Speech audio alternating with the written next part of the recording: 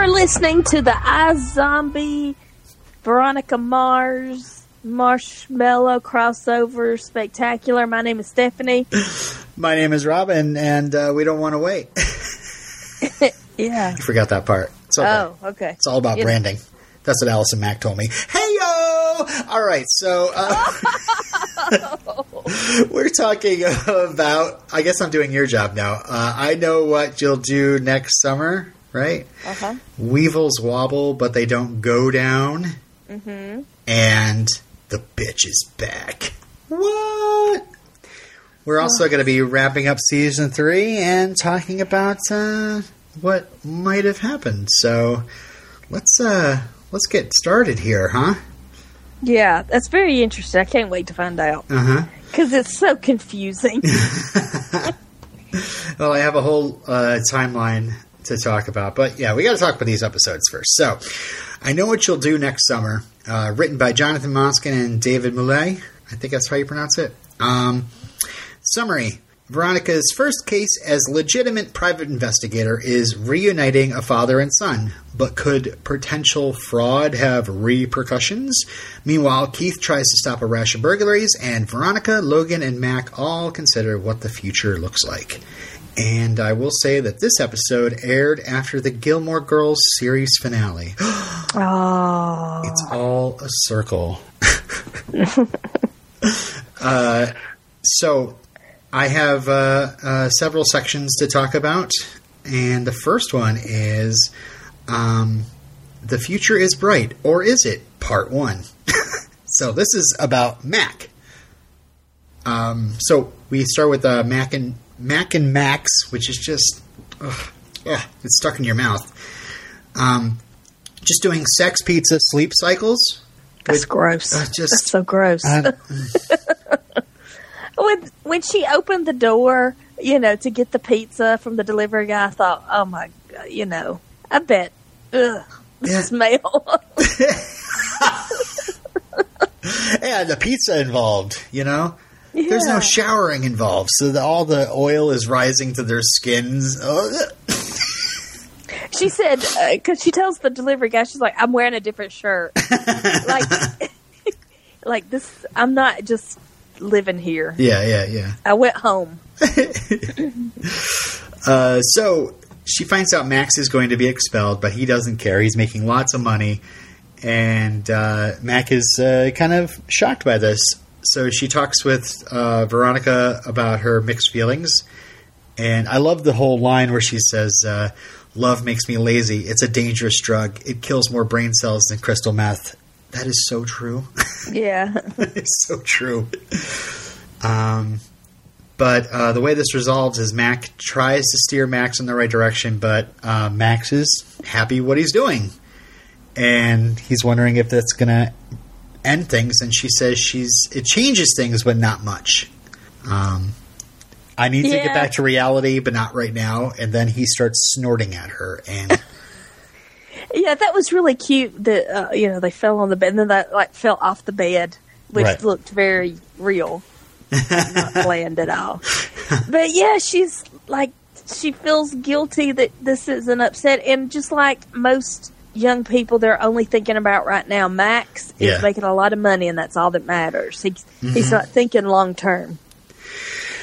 Yeah, it's like, on one hand, I can understand how Mac must be feeling like, I'm going forward, but this guy is just going to sell term papers to college students, this is not what I had planned for myself. But it's like they're not getting married right now. She's in the first year of college, so I don't know. Yeah, she can't expect that she's going to end up with him. Right. Or maybe he'll change in the next couple of years or something. But so we go on to The Future is Bright, or Is It? Part 2. And this is about Logan. So Logan meets Parker's parents. And we find out that white flour is poison. It's pure sugar, Robin. It turns to sugar. Oh, okay. You're a big white flour poison advocate? No. No. I miss Wonder Bread. So the parents are looking forward to Parker coming home to Denver, and Logan's like, hey, no big deal, tell you what, why don't you stay at my place instead of going home? And she's like, oh, good. And he's like, yeah, well, I go to South America to surf a dick.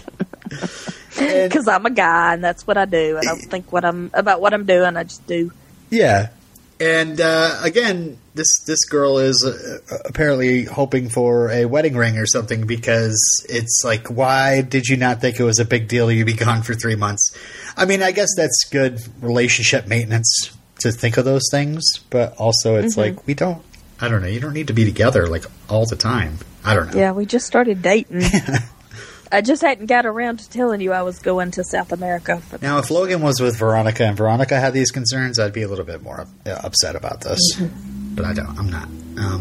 So Parker asks Veronica why Logan is the way he is, and Veronica's just like, that's because he is the way he is. Yeah. She was wondering did it mean that he didn't care about their relationship, or he's just being a guy and this is what they do, they just don't think. And she was like, yeah, that's just him. Mm-hmm. It doesn't mean anything. So then Logan goes, because Veronica's in the middle of this, and then Logan goes to Veronica about Parker to see what she told Parker, and she tells him what she said. And Logan starts wondering, oh, am I really the way I am? What are my feelings here, So Logan, being a good guy, he asks Parker to go to South America with him. And he says, I just had to process things. And she's super psyched, and, you see the reaction shot. And he's like, yeah, I was probably hoping that you'd say, no, it's okay. But, he's not looking too thrilled about it. So, side tangent, his travel partner, Dick, gets his plans derailed because he finds his father in his room. Somebody I affectionately call Big Dick. Yes. And it's forcing him, he's away at college and he doesn't have to really think about the past year, about Beaver. And so his dad coming home is bringing all those emotions up. So good. I'm so glad that we get to touch on this just, one more time before I like to just say the season is over, but the series is over. That's a pretty traumatic thing for somebody to go through, and to just be like all about boobs and beer for the next year.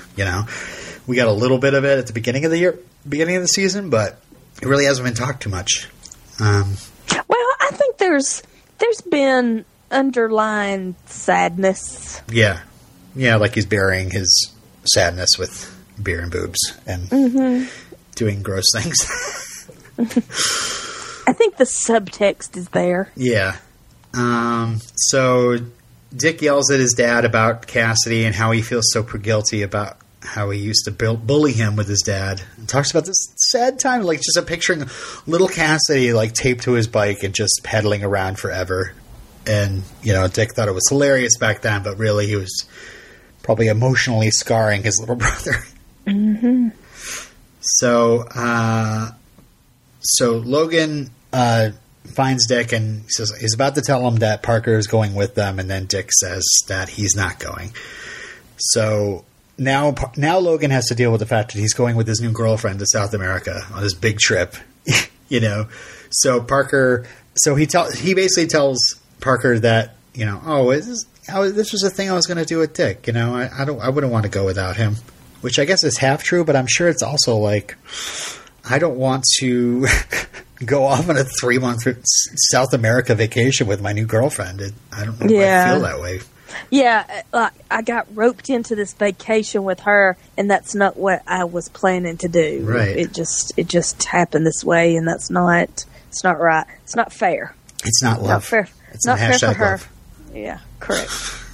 So Parker says she's going to Denver. All right. And she has weird pants on. Oh.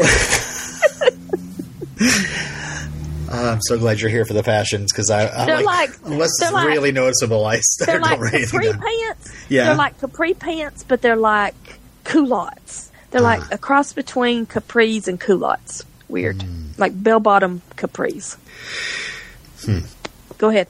So must have been a West Coast thing. I'm trying to picture it now. I need to apparently go back to the DVDs because that sounds weird. Picture capri pants. Yeah. But they were like big at the bottom. They're like up to the ankles, but they're not just a little cut and tight to the ankle. They're big, no, they're big not and tight. floppy.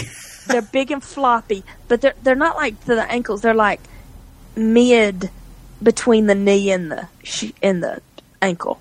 They're halfway between your ankle and your knee, and they were not fitted. They flared out. So was she wearing this in the scene where Logan said he was going to go to South America with her? She was wearing that when she was like, well, great, I guess I'm going to Denver. Yeah. Yeah. Must have been the pants. Must have been. Maybe he was like, yeah, we're going to go to, deal breaker. Fashion faux pas. My next topic is the future is bright, or is it? Part 3. So yeah, Veronica and Piz are reading. And they're like kind of like messing with each other. Veronica's studying for a PI license, and Piz reading Soldier of Misfortune, which we'll talk about later. And I love the whole PI license test thing. It kind of comes out of nowhere. Yeah, and also, is this really a thing? Really? I mean, know. I know California has a lot of regulations, and they, coffee is a carcinogen. In California, like everything's a carcinogen. But really, you have to have a license to be a private investigator? Maybe. You get a pretty cool badge. Looks pretty official. Looks pretty heavy. Yeah, it's true. But I love the back and forth between Keith and Veronica, because Veronica is just determined to beat Keith's score, and he keeps like busting in to like quiz her. And then he's impressed by Piz. I forget, it was because what he was reading? Yeah, it was. Yeah. And Piz said, "Oh, kiss of death. Dad likes me." Because he says, "Oh, it's nice to see that your gentleman callers are all only worried about the waves, waves." Yeah. So Veronica, fast forward, Veronica is really excited by Piz's work, and he says that he might be getting an internship at Pitchfork, which means he would be gone to New York City for 12 weeks. And Veronica is happy for him, and he's not as thrilled about how happy she is. He doesn't feel very confident in their relationship. He's waiting for the other. He knows he is not good enough. Yep, that's true. He knows he's super boring. And his time is limited, and at any moment the other shoe will drop, and she will realize how boring he is and break up with him. I'm telling you, I'm sure Chris Lowell is an awesome person, and Piz would be an awesome friend, but I just do not see like huge chemistry. I think it's as if it's if Veronica started going out with Wallace. It's just, I don't know. I don't see it. They're both attractive people, but it just doesn't. I don't know. Yeah, we've been spoiled by hashtag love. Okay, yeah, he's okay. But there's no intensity. There's no no bad boy. No. But I mean, it's funny. Like back then, I would not have known what Pitchfork was. Yeah, and they actually made an error. Which it'd be funny. Okay, so Pitchfork is not based in New York City; it's based in Chicago, which is funny. You could either think of it as like this is a writer's error for Veronica Mars, or it's funny to think that Piz might be thinking he's moving into New York City when it turns out that he's moving to Chicago. He doesn't realize it. Oh yeah, Pitchfork's in New York City. Yeah, I mean, it doesn't matter. It just, I guess.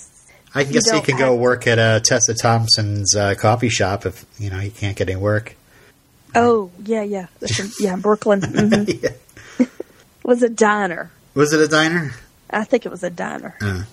So Veronica gets 95 on the test. She thinks she beat Keith by 2 points, but Keith's got a 97, which he leaves right in the desk for Veronica to see and gloat over the phone too.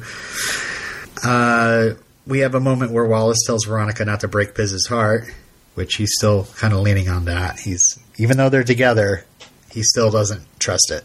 And Piz is his good friend, and so is Veronica, but he knows that... Yeah, he knows them both very well, and he knows that this is not going to work. Right.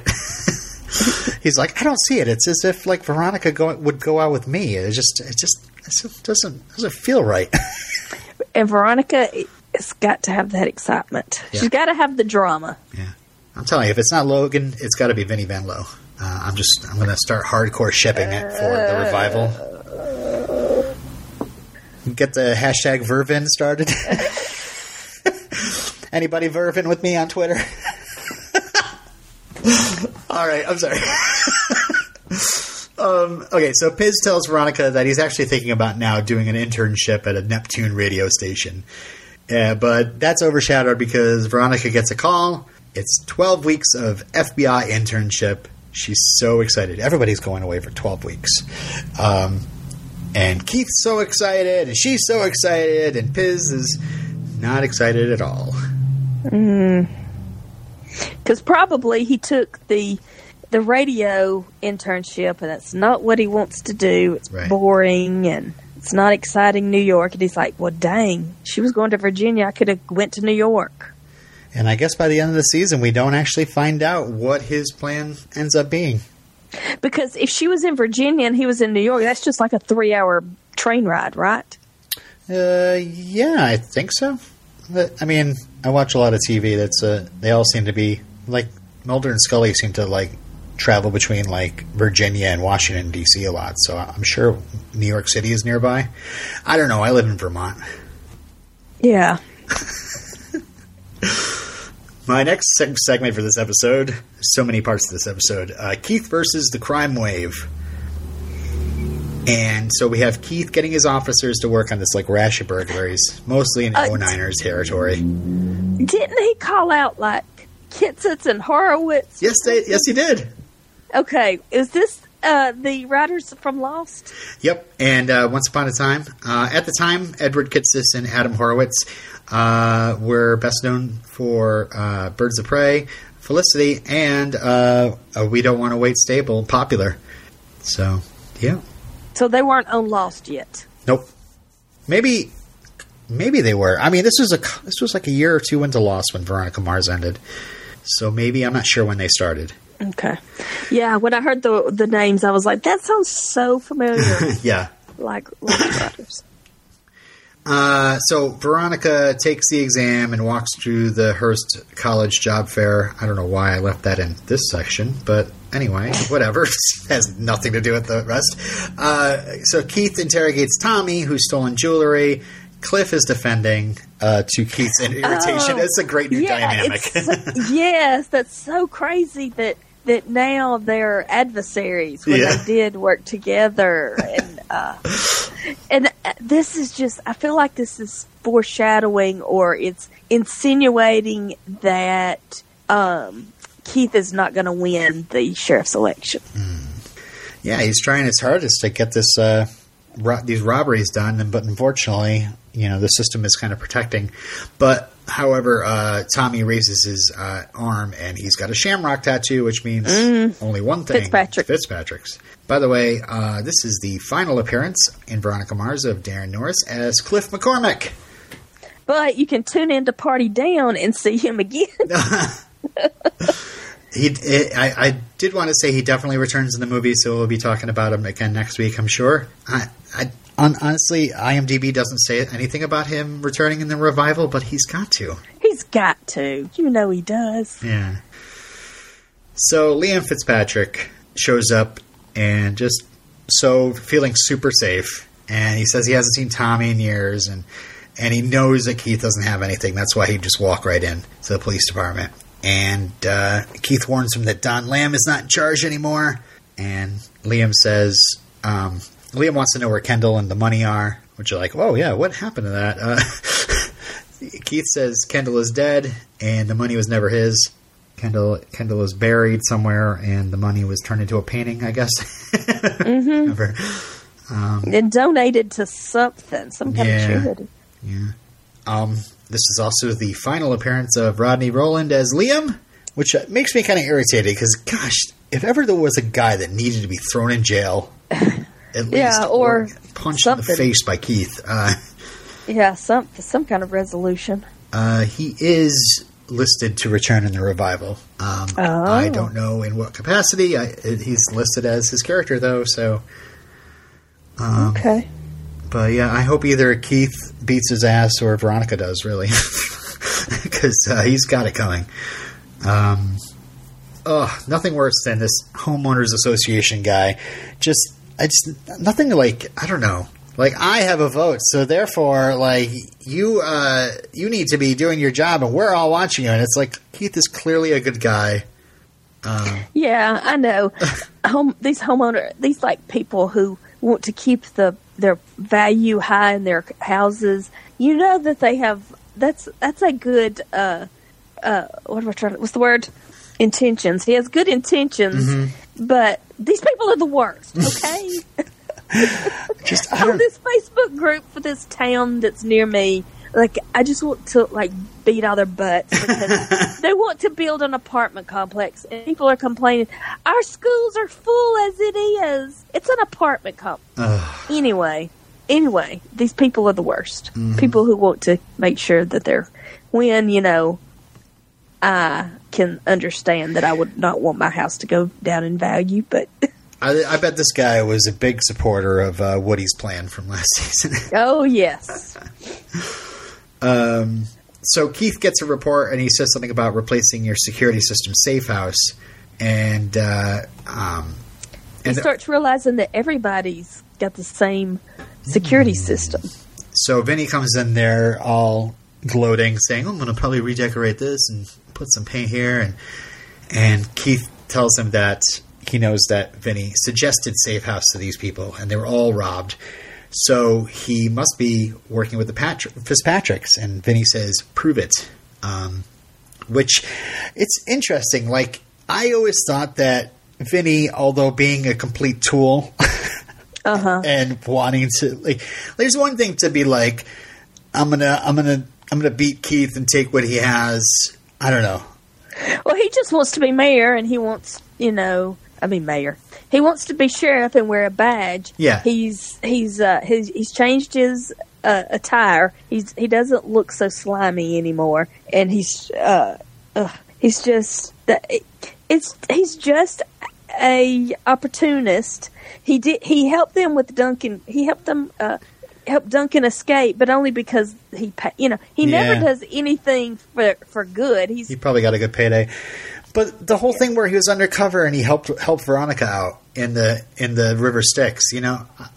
I always thought there was some sort of good to Vinny, even though he's just kind of like a jerk. But this is like, yes, I'm working with criminals so they can get their houses robbed. So I can become sheriff. That's all that matters. That's messed up. Yep. Slime ball. I also have to mention that I believe in the background of this shot we have Deputy Sachs, and this is his last appearance. Brandon Hillock as Deputy Sachs, him and his mustache. Really? Yep. He does show up in the movie, but there's no credit in IMDb showing that he's returning in the revival. But, you can't trust it. I really like Deputy Sachs. This whole... He seems to be one left from when Keith was sheriff before, the first time. Yeah. And I don't know, he just seems to be a good guy and somebody that Keith can depend on. He's on Keith's side. Like, he still feels loyal to Keith and that Keith would be a good sheriff. Yeah, so is Inga, but we didn't see Inga past the first season. We keep hearing about Inga. I swear her name badge is there, but yeah. Her placard or whatever. So yeah, at the end of this episode, Vinny releases a political ad making him look great and reminding people of the crime wave. Oh, by the way. Yeah, he's like coaching kids softball. Everyone was like, does he have kids? And Keith says, none that he knows of, or something like that.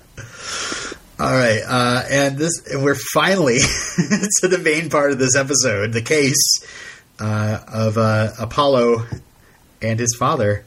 So Apollo, Nelson Ellis. Yeah, you know where Nelson Ellis is from? Of course, I did all my research. You tell me. Where is Nelson Ellis from? Oh, True Blood. He's Lafayette. Yeah, but he's from Bessemer, Alabama. Oh, sorry. Yeah. Did you want to say he was from? Yes, R.I.P. I had no idea. Yeah. It was just like last year, a year ago. Died at the age of 39 in 2017 due to serious complications from alcohol withdrawal syndrome. His family released a statement explaining his ongoing struggle with drugs and alcohol and his reluctance to talk to anybody about his addiction due to the shame he felt over it. In the days prior to his death, Ellis was attempting to withdraw from alcohol on his own and then had to be hospitalized and then just died. That's terrible. Just sad, you know? He's a very talented actor. Very. Like, his accent wasn't even, like, offensively bad. No. You know, it was, he seemed natural. He's a very different character in True Blood than Apollo here. So I really didn't even recognize him, you know, until I looked it up and I was like, oh my God, oh yeah, of course. You know, he doesn't have like a colorful bandana over his head or anything. So Apollo, Nelson is the actor, talks to Piz on the radio about how he was abducted, brainwashed, and given the appetite to kill by the LRA. And we find out that Apollo went to Hearst and had dedicated his book to Hearst advisor Professor Lisa Tonin. And so Veronica gets a call from a guy named Kizza, who, and I love that she calls herself Detective Mars when she answers the phone. And he wants proof that Apollo is his son. So yeah, I thought there was going to be more with this professor. Yeah, wow. She was a big red herring, I felt. So, Wallace doesn't trust it. He thinks that this Kizza guy is probably trying to cash in. Like an NBA parent or something. Yeah. But Veronica has a letter from Apollo's mother and needs to compare it to a sample of his mother's handwriting to match it. So Veronica asks Apollo for an interview and saying that she's doing the interview for the Hearst Free Press. And his girlfriend Olympia pushes him into it. I love that Apollo is going out with Olympia. Olympia, by the way, looked familiar to me, but it's because, she's played by Noelle True. Yeah, my tongue is slipping. She is the younger sister of Rachel True, who played Rochelle in The Craft. I don't know. So Veronica goes to Apollo's room. He's a big GTA fan, which definitely set up a warning sign with me. I was like, when we start suspecting that Apollo might not be who we think he is, I immediately was like, oh, why would a child soldier want to run around a video game and brandish weapons? Yeah, because he mentioned in the opening scene, it was like they gave me the thirst for killing or something like that. Something disturbing. So maybe they're saying that like he, I don't know, quenches that thirst by playing GTA. That he can't get away from the life. Yeah. So, he describes his life as a survivor, and Veronica is pretty entranced. And then she starts asking about, what happened before the child soldiering. And Apollo says, starts talking about his best friend James. The LRA made his best friend James shoot his mother. And then he talks about how, the one thing that he has of hers is a shopping list. And so Veronica is able to compare the writing, and within 10 seconds, she determines it's a perfect match. I love that. This is a TV show. So Veronica tells Kizza he should come, and then Apollo and the editor of the Hearst Free Press wonder what Veronica is up to. And Veronica fesses up, and Kizza... So she tells him that Kizza left for the U.S. without even knowing Apollo's mom was pregnant, and shows him the handwriting. But he says that the shopping list was in the paper and that this letter could be forged. And Veronica says, "Well, try a blood test," but Apollo refuses. So this is interesting because we get into this thing where all of a sudden Apollo goes missing, and then Veronica has to track Apollo down. But it's like Apollo is leaving these breadcrumbs around. Mm-hmm. He's told his friends to give her all these different stories. Yeah, after you watch it, when you watch it the second time, you see that the girlfriend sends Veronica to his dorm room just in time to hear him on the phone. Yeah. With the movie studio. Oh, the movie studio, Silver Pictures. Yep. Joel Silver. Yep, the guy in charge of one of the producers of Veronica Mars. And meanwhile, Kizza shows up, and he's really baffled by the fact that Veronica is a young girl. And it has a fuzzy cat pen. Oh, yeah. That was cute.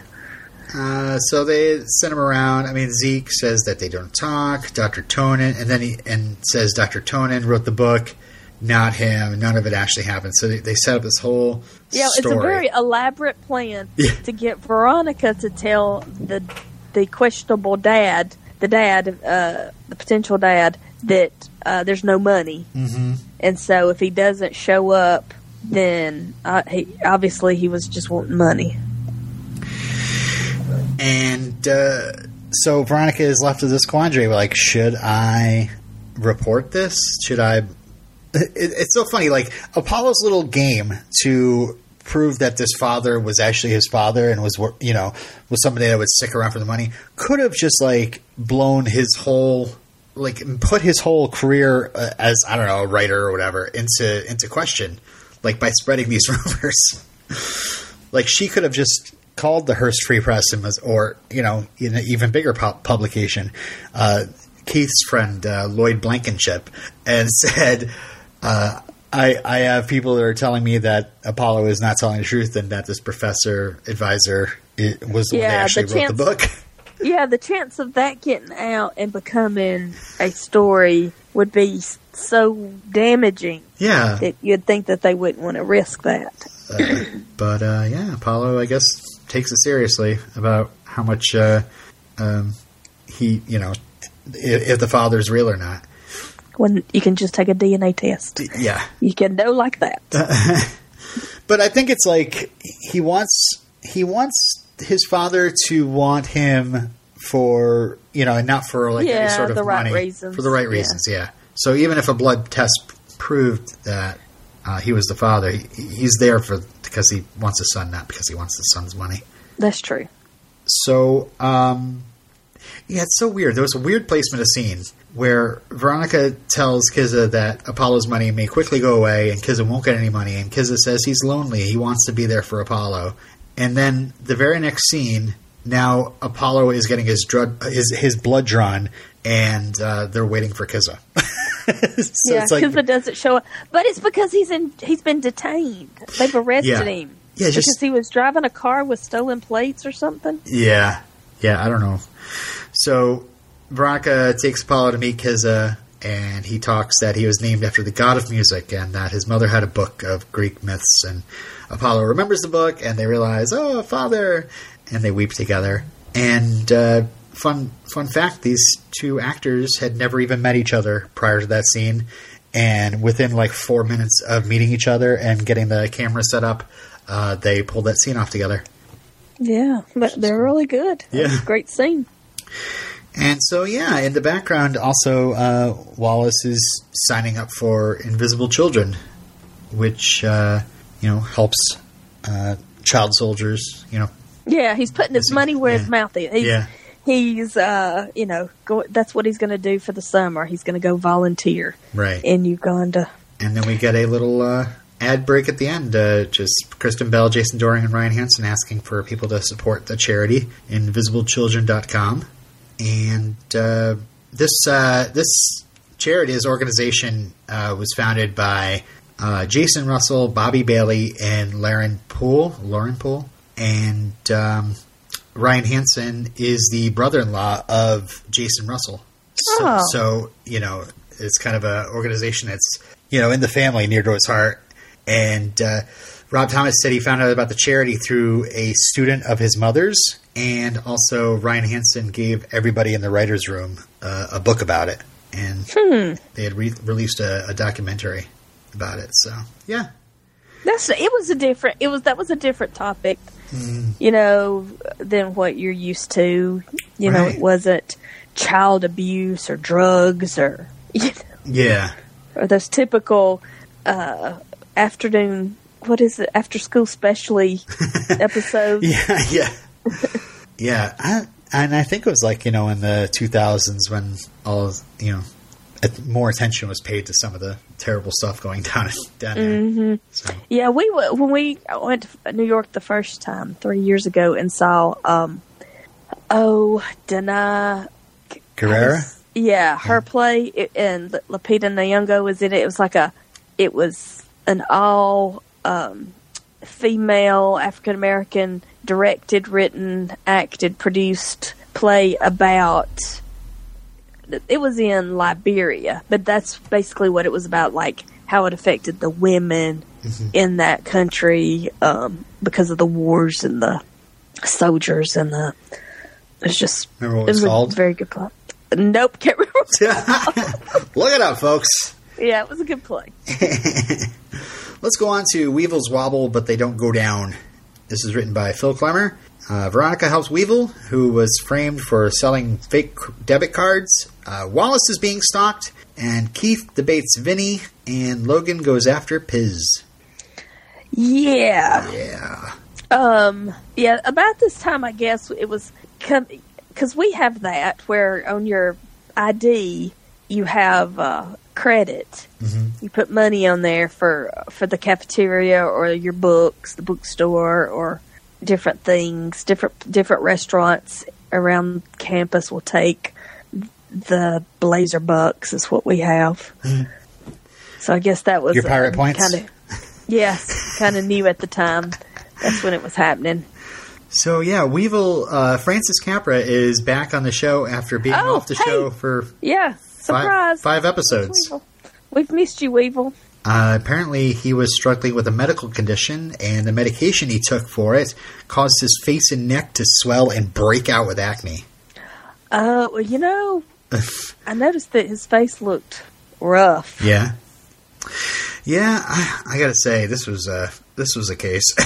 This might be one that I'm like, yeah, we don't need to talk about every single detail of it. Yeah, there was some kids that had this plan, and they used literary character or historical characters, historical figures' names as aliases, and they were framing Weevil as.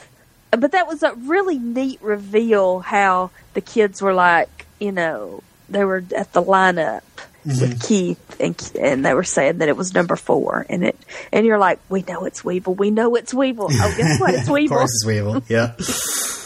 And then you're thinking, oh, is he guilty? No, he's not guilty. He's being framed, and it all goes back to the beginning of the season when he spoke in class for her project, talking about his life of crime. Why would anybody set you up? Nobody knows about your criminal past. Oh. Because remember, Diane Agron was in the... Oh, yeah. In the class. Another cast member in this plot stuck out is Lauren Bowles, who played Holly on True Blood. She was the bursar. It was the bursar. Oh, I knew she looked... I punched the bursar. Sir. That's right. I knew she looked familiar. Yeah, she was one of the waitresses. So yeah, I don't know. This was a case. It just seemed to be so elaborately set up. Very, too elaborate. And then at the end, there was a third box. And Weevil found it, but didn't tell Veronica. He just didn't tell her that he had it. Was that just to say? Yeah. We thought that Weevil had turned around, but maybe he's being drawn back to crime. Yeah, if they're going to constantly suspect me of crime, I might as well be a criminal. And if I'm going to live in this crappy apartment, have this low-paying job, I could make some money. Get out of this crappy apartment. I like the answering machine jokes. That was funny when Weevil leaves a message and then has to call back from the... Can you get an answer machine from this century or something like that? Oh, I like when she's confronting the group in the library and he says, "You could be one of us." Oh, is this where you turn me into a vampire? Yeah, that's right. Yeah, they were going to give her an everlasting gobstopper ID. And it's just like, why would I ever do that? Like, I want to eat at the cafeteria all the time at every meal.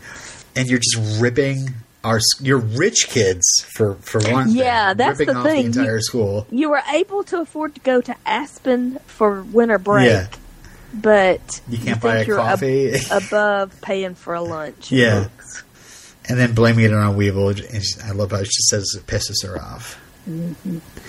Yeah, it was a pretty even I was just sitting there like, wait a second, what? So just following one thing, and then they got into this whole discussion about how the IDs are made, and somebody lives in Marietta, Georgia, and the machines are made in Marietta, Georgia.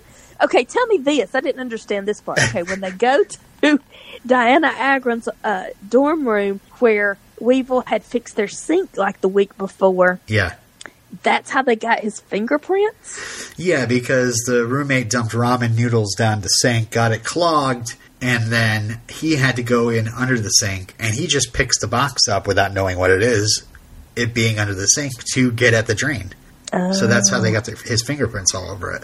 Okay. So they did that on purpose? Yep. Okay, and then she likes her hair, so she wants to take a picture of her because of her hair. She's like, okay, and it's because the picture was behind her of the group on the Aspen ski trip. Yeah, and I love how that, like, the next scene, those girls are walking down the hall, and they see that picture up on the wall, like, you know who these people are? Email me. Yeah, and the other roommate, the first roommate, was like, oh, look, isn't this amazing?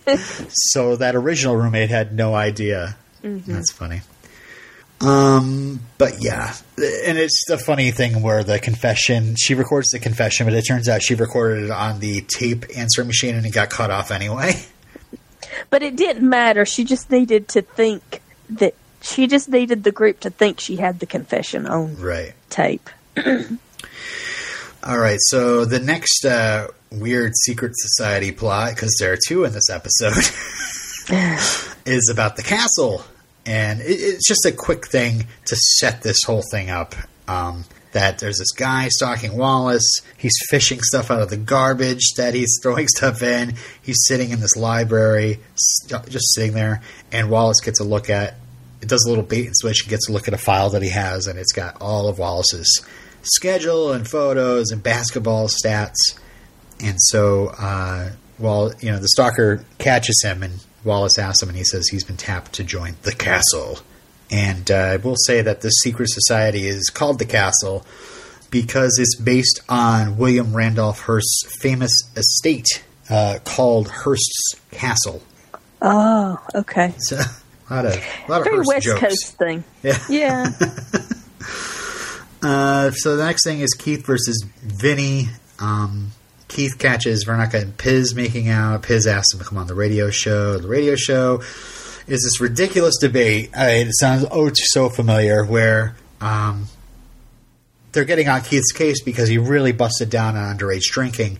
But Vinny just blows it up, saying, would you think it's as bad as murder and terrorism? And then just comparing it to kidnapping. What?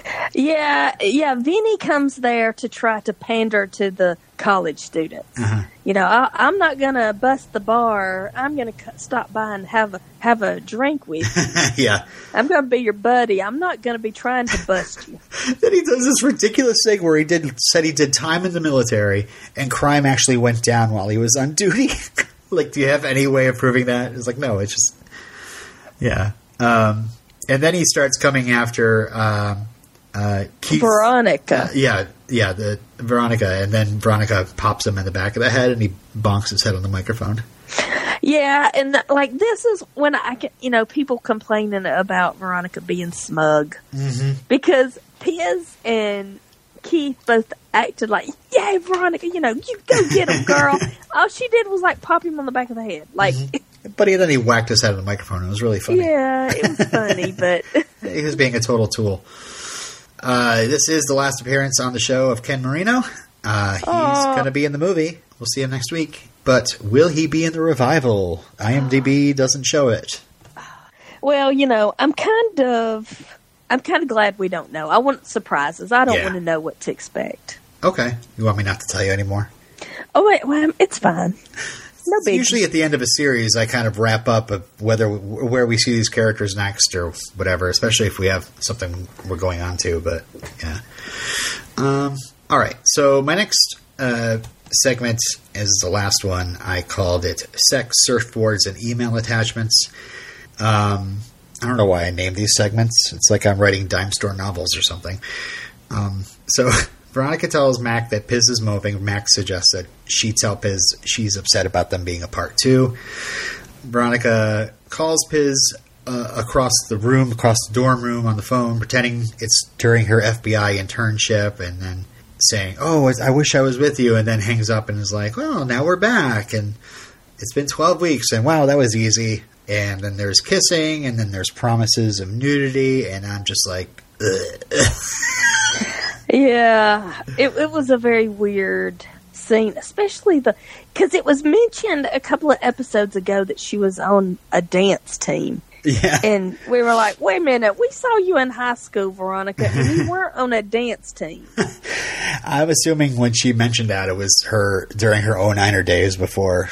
Oh, she was. Yeah, that's okay. Remember, her and Lily were washing cars. So, yeah, she was on. She did Pet Squad. I know that. Yeah. So, I guess that's what she was talking about.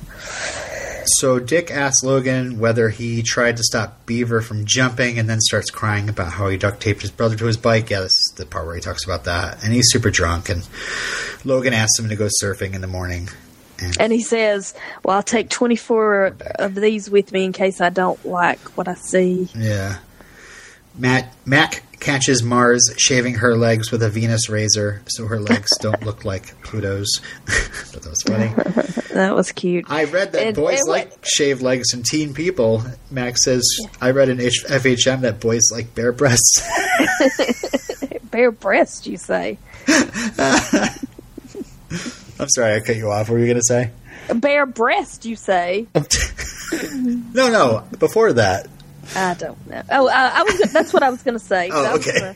You can say it again if you want. That's all right. All right, so we go to the beach, and Wallace, Mac, Piz, and Veronica are trying out Wallace's plane, and there's a nice little joke about Matchbox 20 reuniting, and Piz says that Rob Thomas is a... What did he say? Whore. A whore. Which is funny. I just love it. I forgot that this actually, because I know the one from iZombie, and we even get, Rob Thomas guest starring on iZombie. But just hearing somebody talking about Rob Thomas, where it's kind of a joke. Yeah, I had to tell my husband. My husband has no clue about all of this. And then he was like, "Oh, these are the same people that do iZombie?" I said, "Yes." Where have you been? Yeah. How do you normal people? How do you get through life what is your without world knowing these fascinating things? I wish things like this weren't so important to me, but yeah. So Wallace flies the Sea Monkey, and it crashes in front of Logan and Dick, and then they all get together and they drink in front of a fire. And Mac says Wallace needs more thrust, and Dick says... That's what she said? Yes!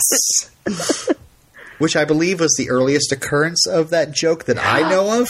Is it before The Office? I don't know. I'm assuming The Office started later, but I don't know. Maybe I'm getting my time all mixed up. I don't think so. This was 2007. Yeah. Didn't The Office start in 2010? Maybe I'm wrong. No, The Office was 2005. Oh. I think this is definitely an Office reference. Yeah, but I could have sworn they got it from somewhere else. It was a joke that was before that. Because, Michael Scott never has original jokes. So, Matt goes to help Wallace get his plane started, and Dick joins and then talks to Mac about his behavior towards her and Beaver, and he was sorry, and she says it's cool, and since he's drunk, he tries to kiss her.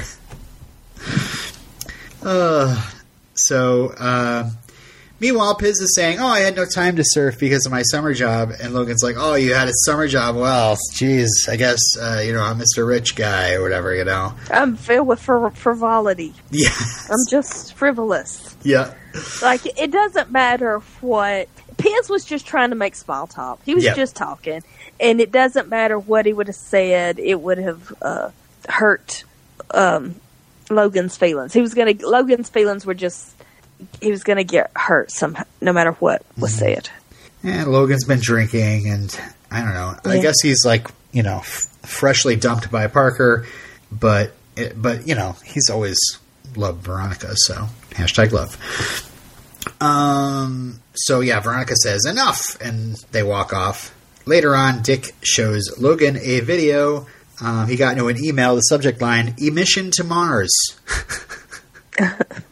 And it's a video of Veronica and Piz about to bone. It's from earlier in the episode, and it shows that there's a camera in the room, and this video is going around in an email. Okay, it's so weird. Hold on, I'm gonna sneeze. That they got it on. She was naked, and then Logan comes in and confronts her with this, and she said, which I think this ends up being the next episode. Okay. No, we have to get to the good part first. Okay. Logan, are you going to sneeze? Because no, we're all waiting for it. I think it's okay. Logan goes right to the campus, yanks Piz out of one of his radio shows, and beats the Piz out of him, as I wrote. But Piz does get a few good shots in. I will give it to him. I like when Piz runs out of the room, and then when Logan comes out of the door, he sucker punches him. Yep, exactly. That was pretty ingenious. Because mostly Logan has the upper hand on him. Mm-hmm. It's hard for Piz to get a punch. He's got the element of surprise. Yeah. The thing about Logan, he's very volatile, but it's almost like, I love you so much it makes me mad. Yeah. Or I'm mad. It's almost like he gets love and anger confused or something. Right. Like they're the same thing. Jeez.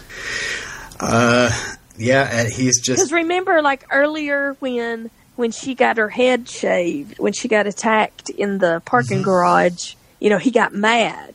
Yeah. It's almost like I love you so much, I'm so worried about you that I'm just going to get mad. Yeah.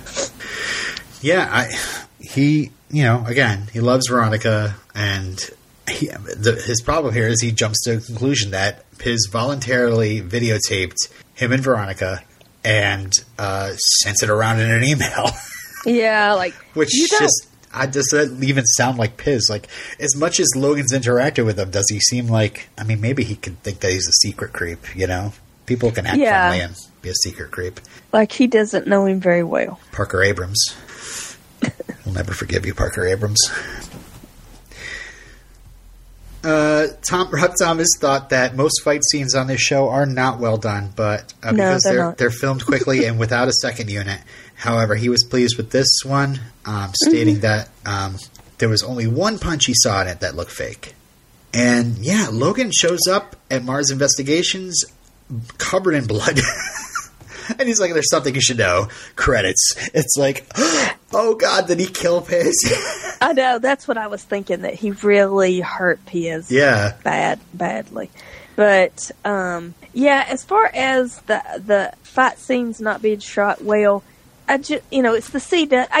I give it a pass because it's the CW. CW doesn't have as much money as other networks. But also, this was the time where HD was becoming a thing, and looking like cinematic quality was not, the norm like it is now. Now, it's amazing how you just don't see subpar quality television shows at all. I just think this is not a show that might have had a fight choreographer, on call. It was a couple of probably stunt people setting up so everything's safe and looks good for the camera. But I don't know. Yeah, it wasn't a high priority as far as the funny dialogue, the mysteries. That's what's important, not the action or the fights.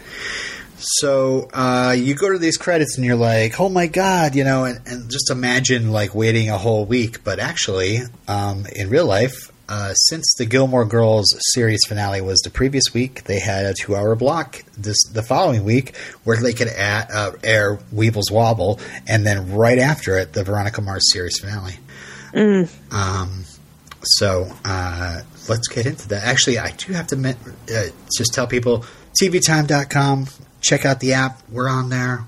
Our podcast is streaming on there. You go to the show, Veronica Mars and iZombie, I believe, and you can hear our podcast. And, TV Time people, thank you for listening. And we're on the tvtalk.fm, the TV Talk Network. A bunch of fun podcasts on there you guys can check out. All right, so the series finale, The Bitch is Back. Elton John's song title, much like iZombie Season 4 finale, was Annie Shall Be a Good Man from the Elton John song Leave On. So I guess Rob is an Elton fan. Did you see that trailer for, is it Goodbye Yellow Brick Road? Is that what the Elton John movie is? I don't know. I don't know either. I forget. I don't know either, but as soon as I saw, I can't wait. Yeah, I saw that trailer. Like, I was that sold. looks like it's going to have so much more personality. Oh boy, here we go. Than a direct slam at Bohemian Rhapsody that shall not be named. Oh my God, that movie was so boring. I really liked it. I'm sorry, the popular opinion is that it was boring or that it was just standard biopic. It was a standard biopic. They also screwed up a lot of the timeline of So, but if you want to hear some good Queen songs and you don't want to watch Highlander or Flash Gordon, I would say check that one out. It's so weird when you're watching television and every once in a while I see commercials and a commercial will come on with a Queen song. It'll go off. Another commercial comes on with a Queen song. Yeah. There's a lot of Queen Nothing songs. Makes me more irritated than hearing like good music, advertising for people. I just, but I definitely want to see that Elton John movie. I was thinking to myself, oh man, this is like, I'm not even that big of an Elton John fan, but the movie looks fun. Yeah, I'm not a Elton John fan now, but growing up, like that was my dad's favorite musician. We had all the 8 tracks. Oh yeah, you were the one that told me all about what Annie Shall Be a Good Man was about. I had no idea about that song, but it's a good song. Oh. Okay, so The Bitch is Back, written by Rob Thomas and Diane Ruggiero, friends of the pod.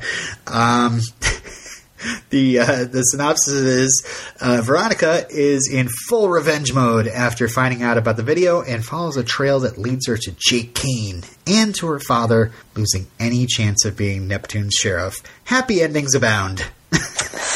Yeah, this is all I can think of is Empire Strikes Back. It just is so depressing. I didn't make segments out of this because it all is pretty much this one case, following it through. So we're with Bloody Logan telling Veronica about the video, and Veronica says that she and Piz have not had the sex yet. And I don't know. Was I the only one that jumped up and cheered? And I don't know. I thought that's weird. Like she got her boobs out, but didn't make with the sex? Yeah, like what is she waiting on? Maybe it's because it's Piz and it's not Logan. Yeah, that's probably what she's waiting on. Yeah, she's like, all right, have you petting? Sure. Yeah, Piz is probably not as. Hot? Is that the term? I don't know. I just thought I was just waiting for the explanation of why they didn't. Yeah. What the importance of, or was it because Keith was just right in the next room and she was just trying to get Logan to calm down because she didn't want him to. The whole episode, she doesn't want Keith to find out about the sex tape. Yeah, that's true. Because I was thinking, at first she was saying that she didn't have sex with him because she thought that her father was listening, but I'm sure her father would be out of his office and demanding more information if he was overhearing any of this. So, I guess they really haven't had the sex. So he confesses to fighting Piz, and Veronica kicks him right out. And so, you're out of my life forever. And Wallace is pissed. He brings Piz back to his room. He's pretty been to the messed up. hospital. Yeah. He got stitches and the ribs, I guess. Yeah, his ribs. Mm-hmm. I love Wallace. He's just like, we're having a conversation. I would have loved to see that carry through, but Veronica does stop him because Wallace and Logan have this relationship. I mean, they're not super buds, but they've hung out enough where I don't know. Maybe even if he wasn't friends with Logan, they probably wouldn't have stopped Wallace from coming at him. But we'll never see it. No. Parker goes to Logan, says she's an idiot. He's still in love with Veronica. We all get it. I don't know why she hasn't yet. And he can't disagree. And then he tries to tell her to be angry for her friend. Oh, and that's where she dumps him. Man, I got this all mixed up. Okay. And she walks out, and there's Veronica in the hallway, as we usually do. He's all yours. And Veronica's, not why I'm here. Veronica calls Logan a lunatic, and he says, as your friend, I was angry what happened to you. And that's where she says, you're out of my life forever. We're not friends. And then Dick, of course, says that Veronica's stock went up. This video is great. Oh, yeah. Enthusiasm. He gives her a plus for enthusiasm. And she then says one of my favorite Veronica Mars quotes. Do you remember? After all these years, do you not instinctively fear me? So, the video is from Chip. And Dick's like, oh, yeah, I forwarded it to my entire address book. I always forward porn. Like I enjoyed that. I guess everybody else will enjoy it.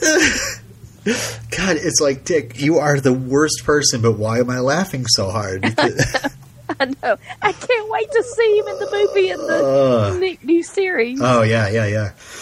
And I can't wait to watch Play It Again, Dick. I can't wait to watch Ryan Hansen Solves Mysteries on TV. Is that what it's called? Yeah. Which I think was just canceled. So I think there's like 2 seasons of it. I haven't watched it yet, but you're watching him in Party Down. Yeah, Party Down. Oh my gosh. Yeah, Roman calls him a dick in Party Down. It's pretty funny. Weevil offers his help, and Veronica says she wants him to shiv her. And then says, I might be taking up on your help. So Veronica walks into the food court. Everybody's looking at her, and she's back in high school again. And this is one of those back to the beginning, end of the season, end of the series kind of thing. Yeah. Mm-hmm. Well, just like Wallace flying the plane. Yeah, the plane, model plane. Yeah. Oh, that's true. Yeah, it's like it's like upgraded. It's like better than before. Mm-hmm. And by the way, I don't know if you've looked, but on my season 3 DVDs, that last DVD is chock full of extras. I didn't even get to it all. There was almost an hour and a half of Rob Thomas and Dan Etheridge talking about different episodes and different things that they liked from season 3, or maybe just from the show overall. But I definitely plan to get to it. I did watch a few of the shorter extras, and one of them was a behind the scenes as I think the prop manager was walking around, the property manager. Mm-hmm. Was walking the camera around the set and showing everybody the set. And this college food court is a set. It's all built. Oh, okay. It looks so realistic, but it's really neat to have the radio station there in the food court. Yeah. And they brought the camera out, into the radio station, and you can see how it looks onto the food court. And, it's not like a manipulated shot or anything, any sort of green screen or anything like that. It's all one set. Mm-hmm. And I believe you said something about spaghetti western the other week, and I was back in my mind. I was like, I have no idea what she's talking about, but whatever. I noticed this time as they're doing the set tour that one of the restaurants in the food court is spaghetti western. Yeah, I didn't even realize. I'm sorry. I thought thought you would, because they were ordering, Parmesan, eggplant Parmesan. It was when Mac was about. There it is. Hey, if you were waiting for it, there it is, folks. I'm not editing it out. It was a surprise to me too. All right. When Mac was trying to decide if she was going to break up with, what's his name? Max? No, the other guy. Oh God. Oh my God. Bronson? Bronson, yes. Bronson. Yes. So, yeah, it's funny. In this food court, it's spaghetti western, and there's holy crepes, and then the coffee shop is called Hallowed Grounds, which I just never noticed before. It's just in the background. I didn't know that. So, yeah, she tells Chip, she asks Chip where the video came from, and he's like, don't know, don't care. And she says, well, you will care when I start to get my revenge on. And she stalks out, and he runs after her. Hey, Dominic DeSanti, we're cool, right? Right? That was great. So, yeah, it's funny. We go from Dick to Chip, and now we're going into this Dominic guy. And I almost wish that they had more, people we've met in the college, Yeah. How this somehow got funneled through. Like maybe it went to Max or, Bronson or somebody else, maybe, how they did in the end of season 1. They had remember this person from this episode? That was a great episode. Yeah. It was, remember that? Remember this? Remember this person? And now we got this Dominic guy, and then we go to Goria. They call him Gory and Goria Sorokin. And who does the whole... Oh, wait. I love this. The whole thing where Dominic shuts her out, and he ends up finding his car on blocks in Weevil, going, oh, man, he must have some bad karma. And so he comes back, and she's sitting in his room in the dark and starts singing Bad Day. Well, first she had his credit cards closed out. Yep. So that's why he left the restaurant. Yep. Yeah. Yeah, and he gets so pissed. He advances on her. He's about to hit her or something, and she just pulls the taser out. Bzz. Yeah. Made me so Is happy. this the guy that drops his towel? No, that's Goria. Who? Dominic's like, don't tell him I told you, but she does, and he credits her on her pom poms. And then drops his towel and is like, save for a drink. Yeah, that's so, sexually and intimidate. That's really messed up. Yeah. It's not just a come on. It's a power play. Right. She should have got her taser out again. He would have been completely caught off guard. Just, yeah, come on over here. Let me just reach down and... So she listens to a bug she left in Goria's room, and it's pledges getting instructions, and she watches the pledges picking up instructions, and one of them is Wallace.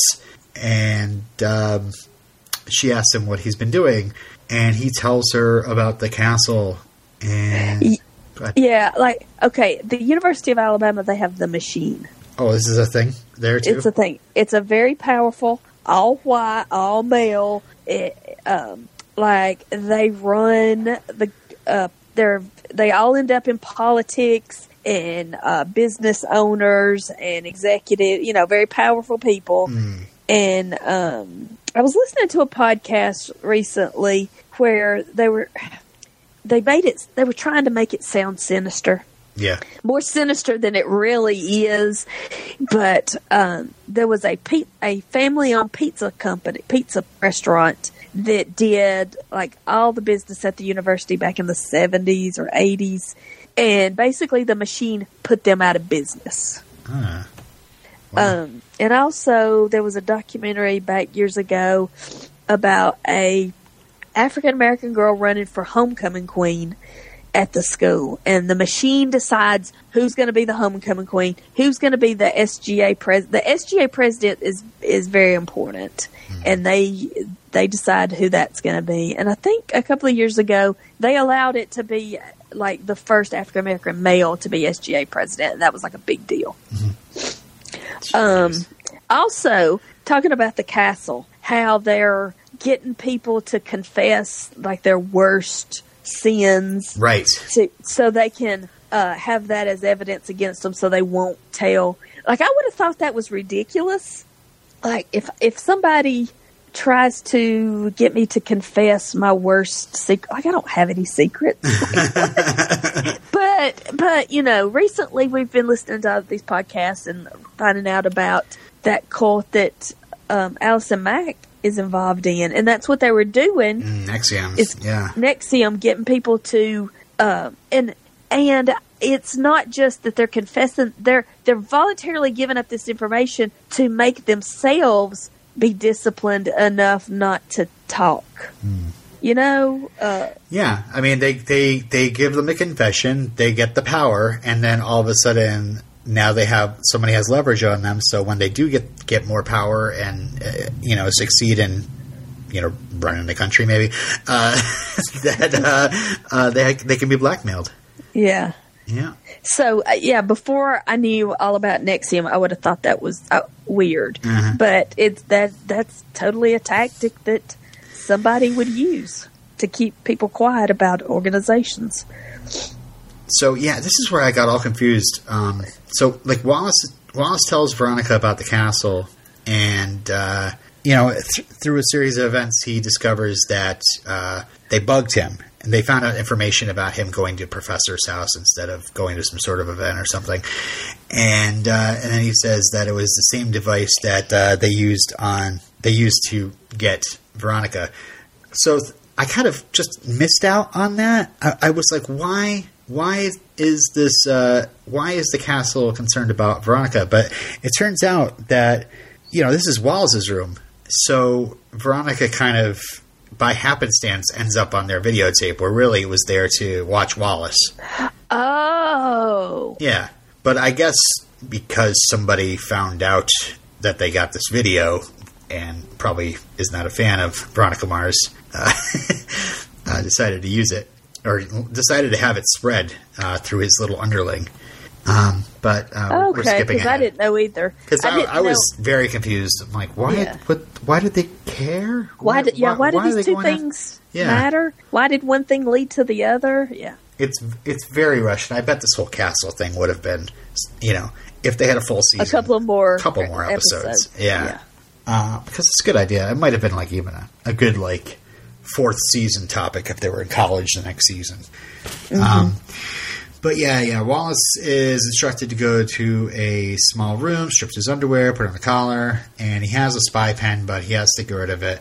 And it's a whole thing where it's like, tell us the truth, or your brothers don't get punished, and all of a sudden he gets buzzed, but it's because somebody else lied. So Wallace doesn't want anything to do with it, but then he heard through there that they called him 2400 instead of 3. 3 is his basketball number, but 2400. He's like, oh, and I remember this guy had a perfect SAT score. It was 2400. It's probably him. He looks like Josh Groban. Just like this random, like, let's get from this point to another point. So Veronica spots Dominic with a cast. Looks like he got into some trouble for saying Gory's name. And she sits down with Piz and eats, and then some jackass completely heckles them. And Piz escorts her out, saying karma will get him. Another mention of karma. And Veronica says she wants to run him over with her karma.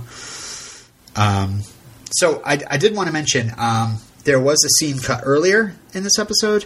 So remember the part where Veronica had to bring Keith a uniform because he dropped salad in his lap? It's just this quick scene. He's talking about how he's going to get his photo taken. And I thought it was just a simple, let's check in with Keith kind of thing.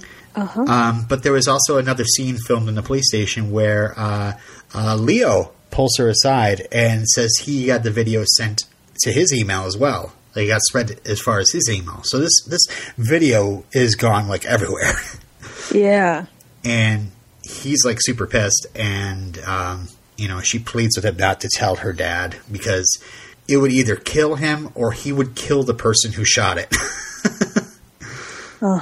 So they had that deleted scene, and So at this point in the episode, they were like over time, and they had sorry, not at this point. Yeah, because we didn't do the credits. You know, we had they didn't. The main credits. The main credits. Yeah. They just had the names, and I was like, "Oh, this episode's going to be super packed." Yeah. So they were over time in this episode, and they had a choice between that scene and the scene where the jackass heckles Veronica and Piz escorts her out. And in the end, Rob Thomas decided that although this deleted scene was more essential to the plot, the Leo scene, the cafeteria scene was more essential to the characters. He said it was important to see how Piz would defend Veronica as opposed to how Logan does at the end of the episode. Logan. Yeah. Speaking of, Dick gives Logan a big thumbs up to Logan for a good beatdown, and Logan's looking pretty guilty. Meanwhile, Veronica follows Josh Groban to this mansion, sneaks in the dog door, rips her sweater, and stumbles into a huge painting of Lily Kane. What? Yeah, I really like that, how it brings it all back to season 1. Yeah, and she goes into this office and then has to hide under the desk. Gory meeting with Jake Kane, and Jake is back, and he's been in charge of this castle thing, and I guess it's probably how he got to be 09er status, and he also had it kind of reflects on why they wanted Wallace, because they want the engineers, they want the people that are going to be important to the tech industry, and Jake definitely was. And you got another huge painting of Duncan as well. Yeah, and I like how it just stayed on that painting and then it turned into daytime. Yeah. It's interesting that Jake has this painting of Duncan hung up in his office, but Lily is on display for everybody to see. Like the son that ran away to Australia. But also he has a doggy door, but he doesn't have an alarm system. They've been there a month. He should have installed Safe House. I hear it's great. Veronica steals his hard drive.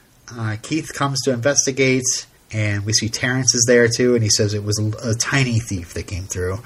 And Keith spots the ripped fabric, of course. He goes to the neighbor who has surveillance cameras, and Keith sees his daughter on the camera.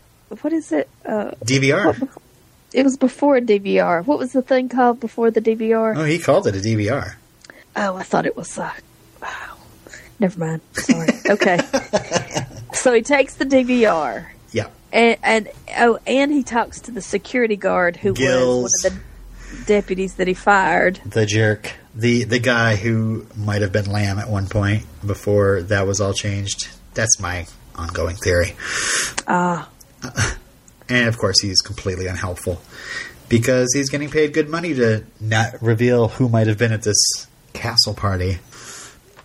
And we get also a payoff of the last episode talking about that supercomputer that could have made these IDs and a bunch of technobabble in that area. But we know there's a supercomputer, and now Mac wants to use it to get into Jake Kane's hard drive. What did she say when she walked in when Weevil let him in the room? Oh, gosh.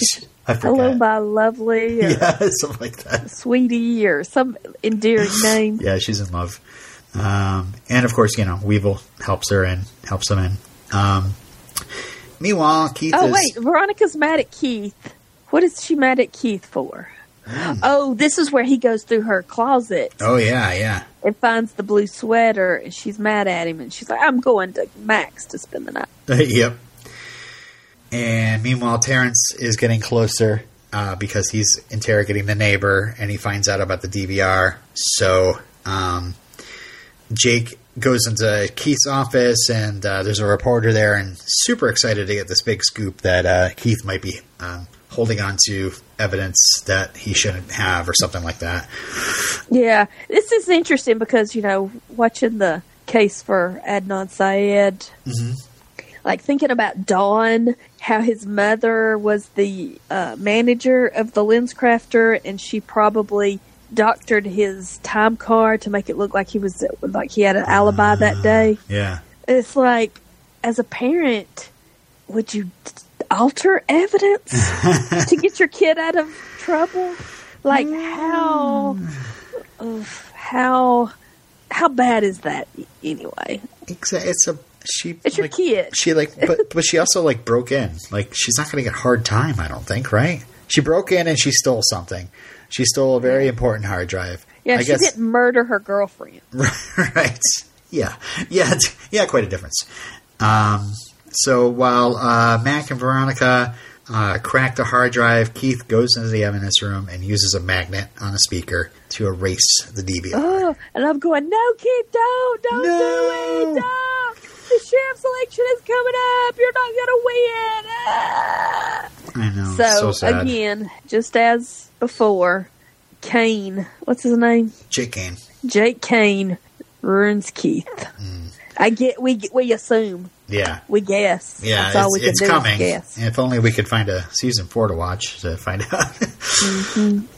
Yeah, when Veronica wakes up that morning and she gets dressed, goes out, and she goes to vote, they start playing It Only Rains in Southern... It Never Rains in Southern California. Yeah, that's a good... Because I knew... I couldn't remember anything about the last... I knew that there was a sex tape. I knew that there were rapes in season 3. I just remembered it was a sad ending. I couldn't remember what it was. I remember the song. I remember her walking down the sidewalk. Yeah. Thinking, that's terrible. That's a travesty. How the series ends. And so when that scene started and the song starts up, I wanted to cry. I was like, this is the end? Yep. This is it? There's no satisfactory ending. It's not, you don't feel, there's no, it just ends. I know, in the middle of a mystery. Would you like to tell the listeners what you told me about watching it with your husband? Oh, about how? Yeah, he had no clue. I showed him the teaser, the teaser with the taser, and he was so happy. He had no idea that there was another season that we get to watch. Yes, right. Yeah, we skipped over a couple things though before we get to the end. Okay, what did we miss? Well, I mean, number one, on the hard drive are confessions. And so going back to 1938 or something like that. Veronica gives Niche the list of the members, not the confessions. Well, first off, we go to the food court again, and Logan apologizes, and Veronica says he should apologize to Piz, and that's when Mr. Gory intervenes and gives her bug back and says, I'm glad you're so popular now because you're a bitch. And I just love Logan's just standing behind, and you're like, good. He's grown. He's going to look good to Veronica because he's not going to do anything. He's going to keep the power in Veronica's hands, and if she wants to take care of him, she will, or she will ask Logan to go after him or something else. Like, Veronica's very capable of getting her revenge on, as she says. But he gets up and he just all of a sudden he just goes after and throttles him, even though he's connected. And he tells Logan, "You're gonna die." And Logan says, "Yeah, someday," which are just badass. Yeah. And then Logan, about to leave, turns and sees Piz and apologizes. And Piz doesn't even say anything because he got, completely neutered in that food court without doing a thing. You're just like, oh, there's somebody valiantly defending Veronica. And yeah, which is better? A person that will, yeah, at least beat the piss out of somebody. At least Logan has passion. Yeah. But it is good. It's good to avoid conflict. I can understand that too, for sure. Mm-hmm. But as a TV watcher, it's more fun to watch Logan. And that is my closing argument for the "I gave Piz a shot one more time" discussion. I don't know. I went into season 3 thinking, I remember him being a good character. I just, what is the problem here? And watching it through, he's a good guy. I like Piz. But I just do not get him with Logan. Or with Veronica. Sorry. Yeah, well, especially compared to Logan. Yeah. Rob Thomas says he highlighted the scene in which Logan attacks Goria for showcasing the romantic ambiguity between Logan, Veronica, and Piz. Rob Thomas counseled Chris Lowell about his facial expression before filming, and he was pleased with the end result, saying, "It breaks my heart." Because, yeah, Piz is, he's still a good guy. It's not like he didn't, jumping in and helping Logan beat this guy up probably wouldn't have been a good look. But, I don't know. I don't know. They're just two extremes. Yeah. So they're two sides of a coin. Yeah. So Veronica goes to visit Jake, gives him his hard drive, says if he calls the sheriff, everything in here goes public, and she memorized many of the confessions. I don't know if that'll do any good at all, but maybe she recorded them too. I don't know. But then she says, leave my dad out of it, and Jake says, too late for that, Veronica. And so she goes home, and yeah, the scene is like, Keith made gumbo. She tells him she loves him, and he says he never doubts it. And there's Keith knowing that he erased the DVR, and he will probably get in trouble for it, and and Veronica knowing that Jake has already gone after Keith.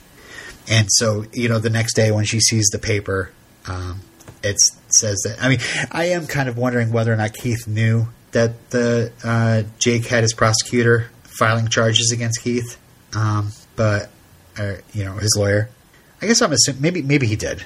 I don't know. Anyway, Rob Thomas calls the moment when Keith made Veronica dinner like quintessential Keith and indicative of his lasting commitment to his daughter. And yeah, she goes to vote, and it really doesn't matter. Nothing matters. The end. Okay. Now let's talk about what could have been, what should have been, what might have been. You want me to get my trivia on? Yes. Put your trivia hat on. All right. I have a definite timeline set up here, and it's all in order for you to hear the story of the end of Veronica Mars. So the network told Rob Thomas in advance that season 3 was probably going to be the last of his show, so he could have the opportunity to wrap up the series. The ratings were pretty bad, even compared to previous seasons, and even with the Gilmore Girls lead-in. And so after Papa's Cabin, the show was put on a nearly 2-month hiatus before the airing of Un-American Graffiti. And remember I mentioned that the Pussycat Dolls had a variety show during that time, the 2-month hiatus. Okay. Apparently it did better ratings than Veronica Mars. Oh my God. That hurts my heart. That hurts my parts. Yeah. Isn't that what Penn says? It hurts my parts. So, yeah, the CW is thinking, we should do some more reality stuff. It's not as expensive. But anyway, so during the hiatus, in between Papa's Cabin and Un-American Graffiti, Rob Thomas, came up with this idea for season 4 and to have it take place in the FBI Academy. And he got together with everybody and filmed an extended pitch for the 4th season that advances the show's timeline considerably. And so let's go through that, shall we? Okay. Well, I'll just say that. Okay, go ahead. I'll save this for the end. Okay. So if folks don't know what we're talking about, take a look. Maybe search on YouTube. It's on YouTube. It's just type in Veronica Mars FBI or something like that, or Veronica Mars potential season 4 pitch. So let's get into season 4, episode 1. So Rob changed the series as a last ditch effort because CW president Dawn Ostroff was interested in a first year cop show on the network, and Rob was like, we can do that with Veronica. And he says he originally wanted Veronica to end up in the FBI in the 7th or 8th season. And so this was a 2-week shoot. They came up with a new direction, new characters, script within 48 hours, and it was shot within 10 days after that. Dan Etheridge said it was thrilling, just kind of shoot that on the run. And I think, despite whether or not we like like it in comparison to the rest of the show, not a bad job pulling off 15 minutes of a show in 2 weeks, with I don't know how much of a budget they might have had for that or whatever.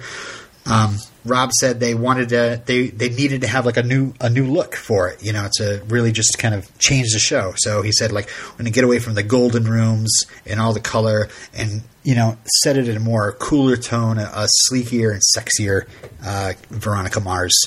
So the thing starts off with Bob Gunton, who guests as Principal Harris. I don't know do you remember him at all? Is he Shawshank? Yeah. Yep. He was the warden in Shawshank. Oh, okay. Yeah. He's one of those guys you've seen him a million times. Uh-huh. And he usually plays this part. Yeah. I guess it's the Shawshank warden that... Yeah, it's like the Shawshank warden was less religious and more creepy.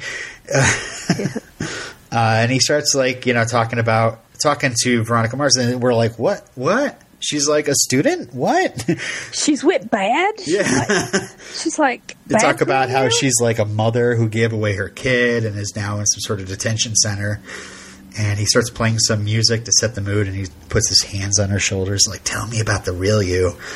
And then it does this hard cut to a quick title credit showing Veronica. And I don't know if did you watch this on the DVD or did you watch this on YouTube? I watched it on YouTube.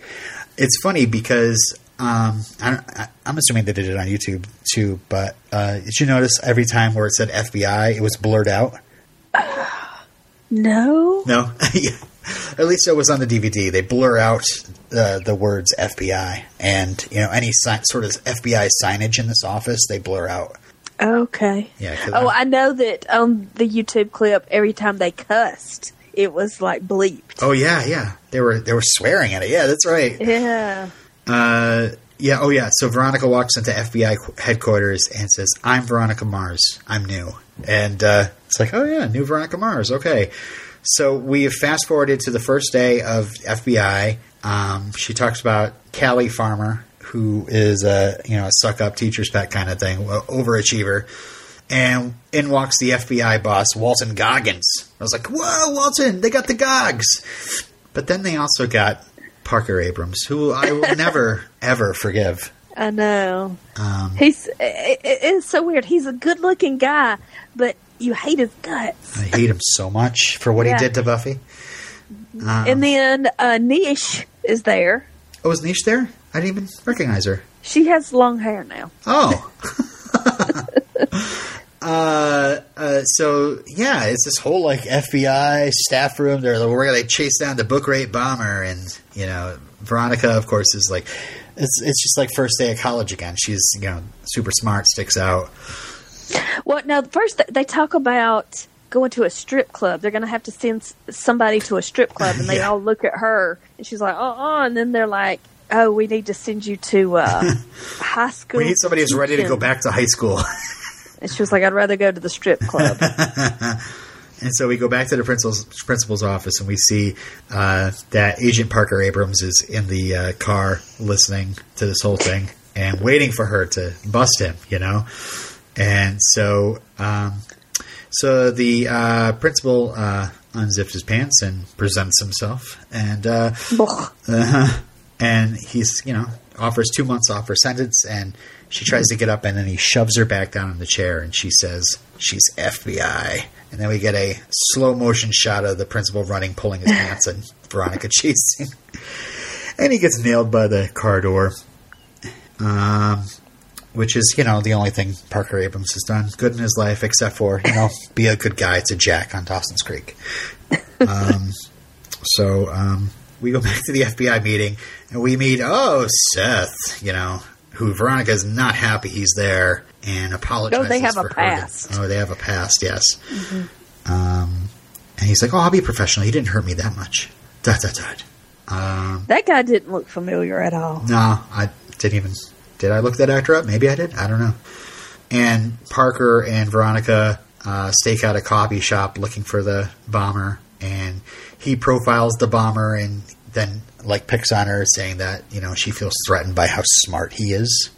So Rob said that he wanted to show the network who might want something in like kind of a Grey's Anatomy vibe because that show was on back then. It still is. And, you mean that Grey's Anatomy, that show that's still on today? Yeah. Grey's Anatomy. So this was like 2007, 2008, which is Grey's Anatomy is going to like season 4 at this point. Okay. Okay. So yeah, he's like, the network might like some relationship dramas, thrown in here, and Veronica was balancing work and a complicated love life. Okay, so Veronica finds out by Chief Goggins that Callie didn't tell her about drinks after work, and Veronica and Callie go visit this source, and Callie says it was actually Seth that didn't tell her. And Veronica starts seeing ships and bottles in this place, and then sneaks in the back room and finds bomb stuff, and she comes out, the bomber has a knife to Callie's throat, and Veronica pulls out her gun, and we get this dum-dum-dum, like zoom in on Veronica, and that's the end of it. Wow. So let me just finish up what I have to say about what I found out about this. Okay, so Rob says that these aren't just scenes they drop in the show. This is just a sampling for the network, what they might see in season 4, and Dan Etheridge said they were moving towards a sleeker, sexier show, but they weren't going to lose the heart of what makes Veronica Veronica, or the show Veronica Mars Veronica Mars. And Rob said the big story over these past 3 seasons was getting past the bitterness and resentment of what had been heaped on Veronica, and the challenge for this potential season 4 was to find out where that story was 3 years later, after 3 years jumping ahead. What are you going to say?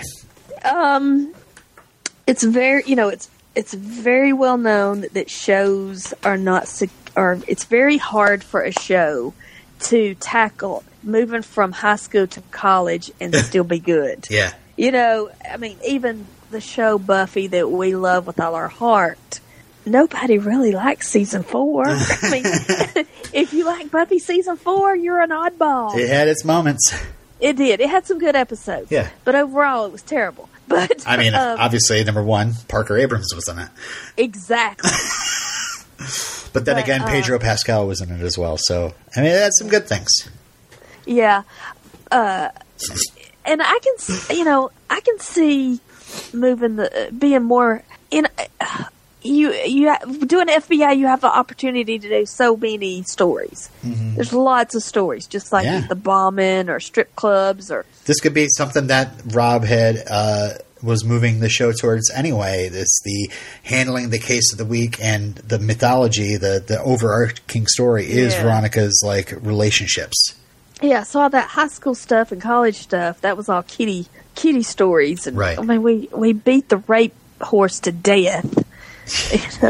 Yeah. So I could see that would have given the show a lot of years to go. Watching this, I'm going, where's Keith? Where's Logan? Where's Dick? Where's Mac? Where's Wallace? Where is everybody? That's true. I'm assuming that, they just filmed this with the total intention of keeping their cast and putting them in different roles in Veronica's life. Mm-hmm. Maybe Keith is still running the PI. Mac, of course, is the computer expert in the FBI. Definitely. We have NCIS, we have Criminal Minds. They all have these things. She's the girl in the chair. Girl in the chair, yeah. But what could have been? Oh well. And then it's weird to know that never happened, and then the movie. It's so funny because listen for it. There is a joke about it in the movie, which I was reminded of when I was looking in trivia. Okay, so during the hiatus, Enrico Colantoni stated that the CW had seen the filmed first 10 pages of this season 4 pitch and reacted negatively. However, Rob Thomas said CW hadn't seen the pitch yet and would on May 2nd, the day after the series returns with Un-American Graffiti. So it's kind of weird. It's like, I don't know, was Enrico had bad information, telling the truth? Or was Enrico like, well, they didn't put me in it. Maybe they're phasing Keith out. This kind of ticks me off. Yeah, I have no idea. So, the teaser presented to the network on May 2nd, 2007. The Hollywood Reporter wrote that Dawn Ostroff, president of the CW at the time, had responded positively to the new concept. The series title might be changed if the FBI idea had been accepted. The CW had recently canceled Gilmore Girls, leading some news outlets to speculate that Veronica Mars might be renewed in order to fill a schedule hole.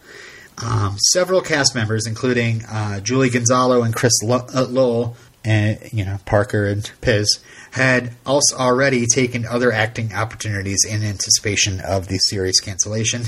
But Rob Thomas said, "I don't think we're dead. I kind of like our chances." So that's May 2nd. We have Debasement Tapes airing on May 8th, and then I Know What You'll Do Next Summer airing on May 15th. So 2 days after the first episode we talked about this week, this 2007 CW Upfront happened.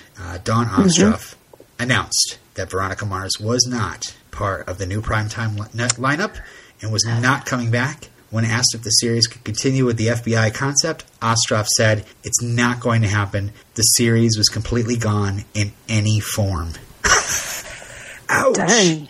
Dawn Ostroff. God, don't mince what. Just tell it like it is. Just lay it out there. I mean, dang. After the series was canceled, a group of fans that called themselves the Cloud Watchers, I have no idea why, sent more than 10,000 Mars bars to the CW, hoping the network would reverse its decision and renew the series. I'm sorry, that sounds like a gift. To me, It's like, yeah, we have tons of Mars bars. Thank you, fans. Yeah, but what? Oh, it was Chuck in the subway. Somebody was successful. Some fan group was successful with getting their show picked up. Oh, Jericho. Oh, the peanuts? Yeah, no, he said nuts or something like that in the finale. I forget. But they sent a bunch of peanuts, yeah. So that's May 17th. And then all of a sudden the following week, not sure if it's related, but they just burn off the last 2 episodes of Veronica Mars back to back. Rob Thomas said he was upset by the decision, so he wrote the season finale as an anti-finale. He and Diane Ruggiero removed 7 minutes of material from the original cut. They wanted to create an ambiguous finale that did not resolve everything neatly. In retrospect, he has said he doesn't regret it because they could not have made the movie if the show had had a proper ending. And yeah, my last... It's just, it's so funny how, just little things could change things completely. Yeah, my last note here is like a movie. Yeah. So, I mean, that's exciting. Yeah, I'm excited to watch it. Yeah, me too. Especially, I gave to the Kickstarter. You did? I'm a terrible fan. $15. Nice. Is your name in the credits? I don't know. Well, next week we're going to record a little earlier because Robin's going to see Avengers on our recording night. So we're going to be talking about Veronica Mars, the movie, and then we're going to be talking about Play It Again, Dick. Because, the movie came out on March 13th, 2014, and then they released the web series Play It Again, Dick on September 16th. So, if you're watching chronologically, that's how to do it. We will not be talking about... We're not going to be reading 2 novels, but, if you want to talk in our Facebook group about how awesome the novels are, I'd love to hear it. Or tweet us. I read the first one. I barely remember it, but that's more about my memory than the content. So... Because Rob was originally a novelist. Right. It just fell into television. Yeah. I think that's interesting. Like, I didn't plan on becoming a successful television creator, but now I'm doing a zombie show. I don't know. Oops, maybe. Is that 2 weeks till the iZombie returns. So we will be doing one more Veronica Mars episode here about the movie and Play It Again, Dick. And then we don't want to wait. We'll go on a hiatus, and iZombie podcast will continue going, talking about iZombie.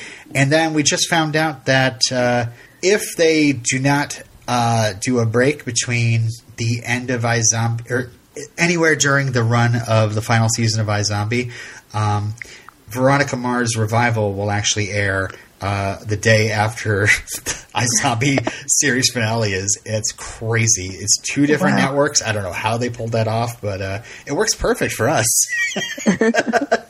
So we don't get our coverage jumbled up.